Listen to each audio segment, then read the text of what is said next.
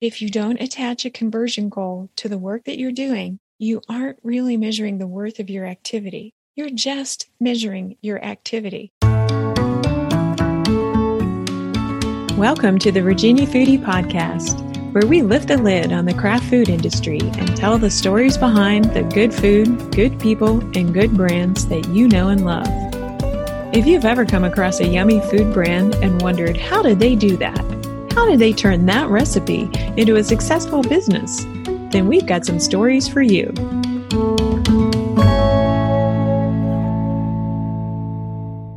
Hello, Foodie fam. Welcome back. It's another Marketing Monday, and it is official.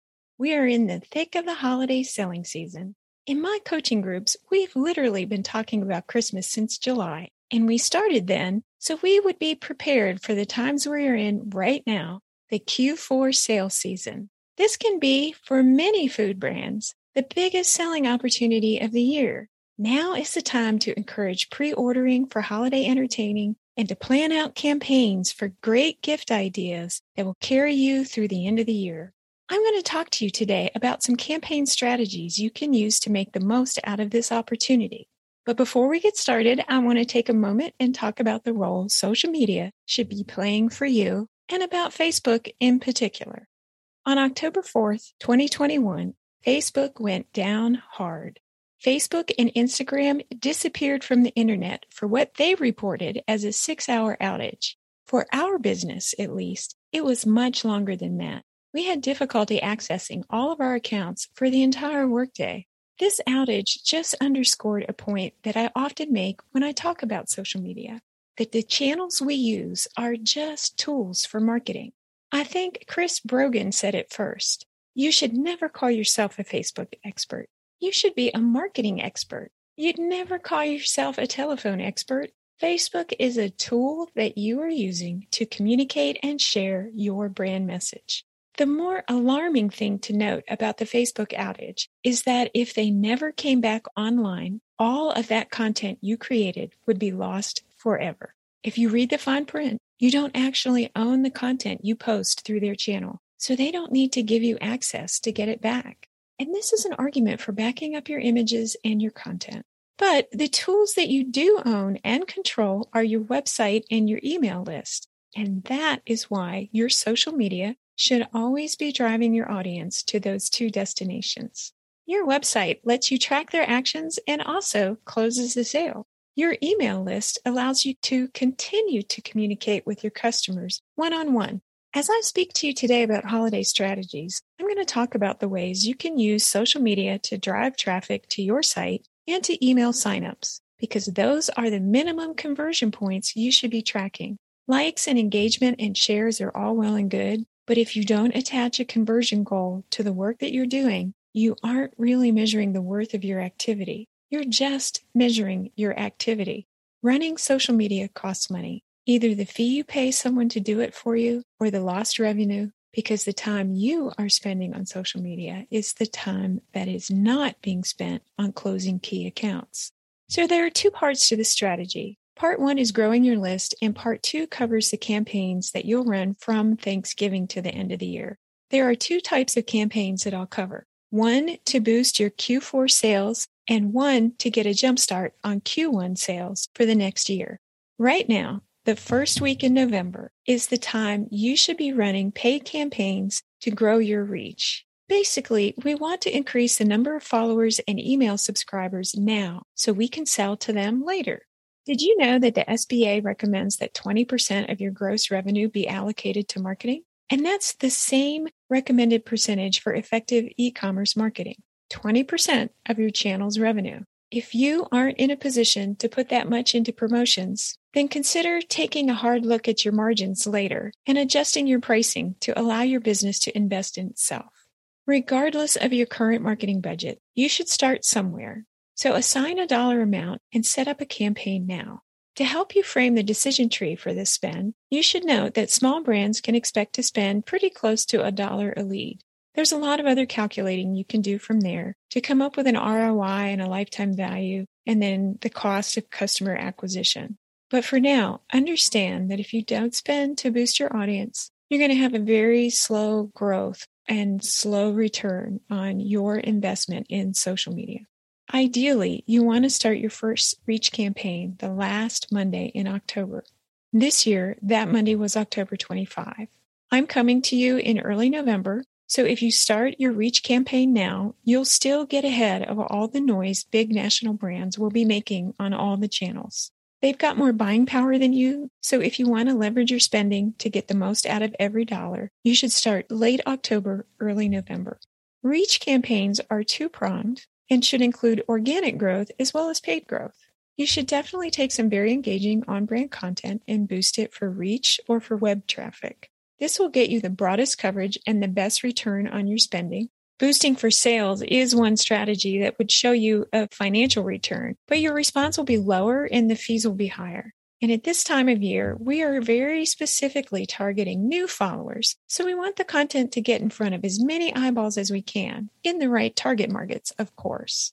As well as your paid boosted posts, you should also include content in your regular streams that encourages sharing to help with the organic growth. Your email subscribers can also be given an incentive to share your brand with their friends. It can be as simple as asking them to share with friends, or you can offer a special friends and family code that they can share, something that encourages them to pass a recommendation along. Because you want to grow your email list, you should be driving traffic to your website. Adding a pop-up window on your site that includes a promo code for signing up is a good way to start building some brand allegiance and capturing those emails. At VA Foodie, we put our pop-ups on a delay. Ours don't block content as soon as readers arrive. Instead, they activate as readers stay on the page. But our primary goal is to capture readers, not immediate sales. It's fine on a shopping site to ask for the email address right away, especially if you give them an incentive to make a purchase, like that discount code. Another list-building tactic to put in place right now is to have the opt-in button pre-checked on any of your forms. That forces the user to pause and uncheck the box before signing up for anything, like a holiday meal planning guide or top 10 healthy side dish recipes. Any good giveaway content that is on brand for you is one more way to capture more contacts. So that covers campaign strategy part 1, growing reach for followers and ultimately your email list. Part 2 of your holiday campaign strategy is dedicated to those high-selling days, and I've got 3 approaches: Thanksgiving weekend, a Q4 sales boost, and a campaign to carry sales into a typically slow Q1 of next year.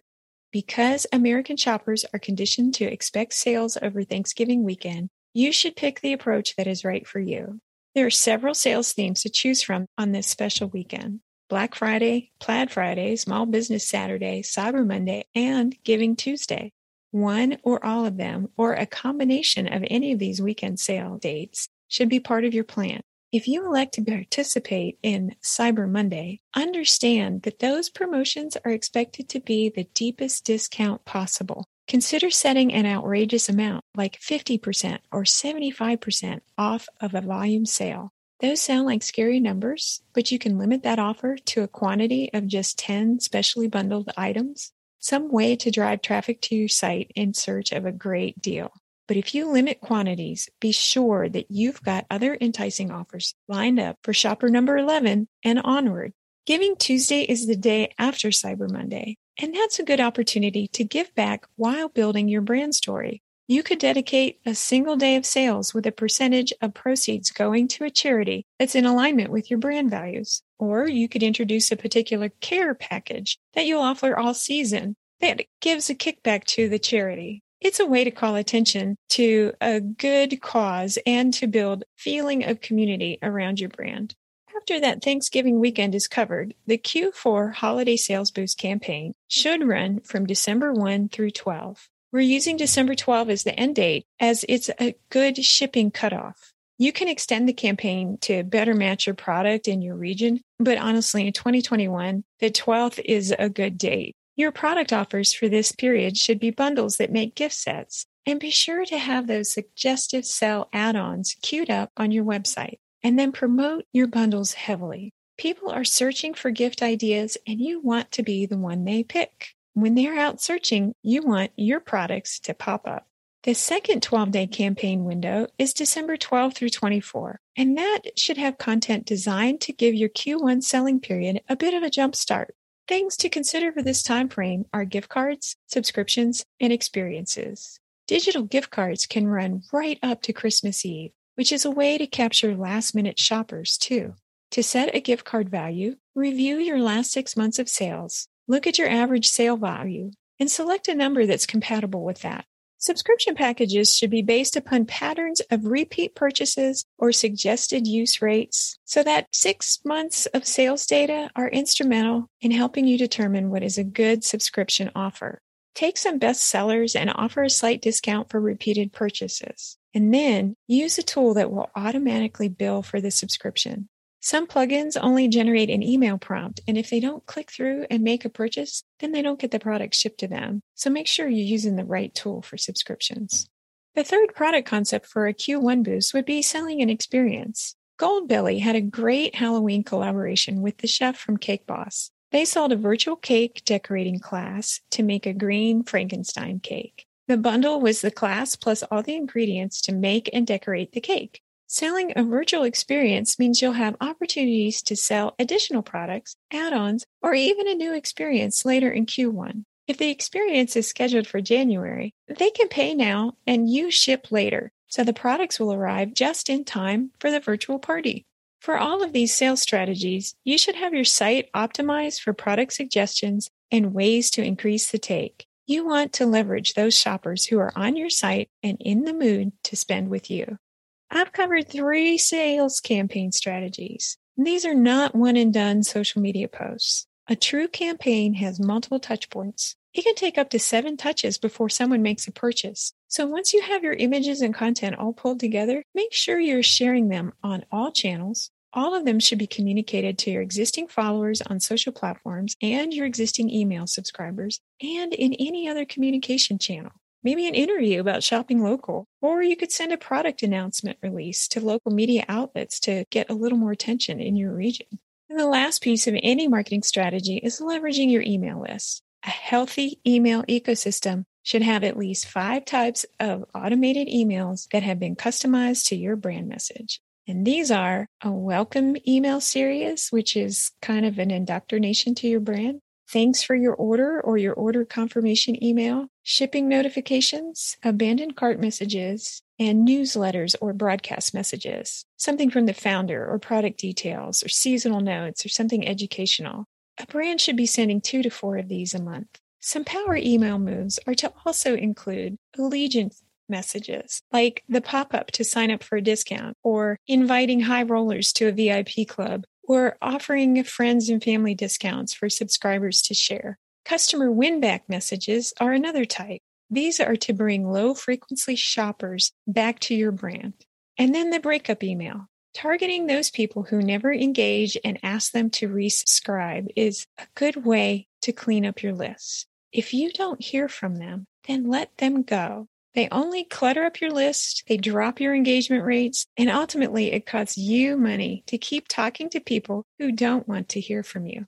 For most small brands, the only active emails in my suggested list are the order confirmation and the shipping notification. And that's because they come pre-programmed into most shopping cart tools. If you're on Shopify, you'll also get a generic abandoned cart notice.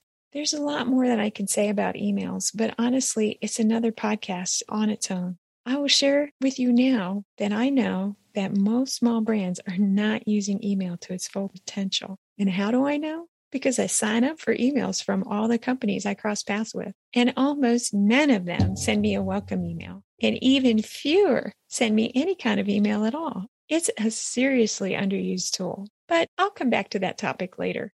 I covered a lot, but here are the high-level takeaways for today. Pick your Thanksgiving weekend sale combo and get that planned right now.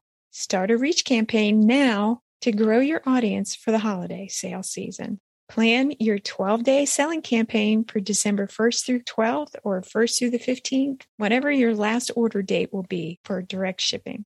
Then, if you're so inclined, plan that Q1 campaign for December 12th through 24. And then put a pin in the recommendation to improve your email send strategy and make sure it's part of your growth plan for 2022. And that's it, foodies. Give one or all of these a try, and then tell me about your holiday season. Let me know how your campaigns performed for you. And in the meantime, if you have any questions, email or DM me to grab a free half-hour consultation. I am happy to chat with you. And that's another Marketing Monday. Thanks for listening. And if you want to learn more about how to grow your own food brand, then click on Grow My Brand at vafoodie.com. If you're a lover of local food, then be sure to follow us. We are at VA Foodie on Instagram, Facebook, and Twitter. Join the conversation and tell us about your adventures with good food, good people, and good brands.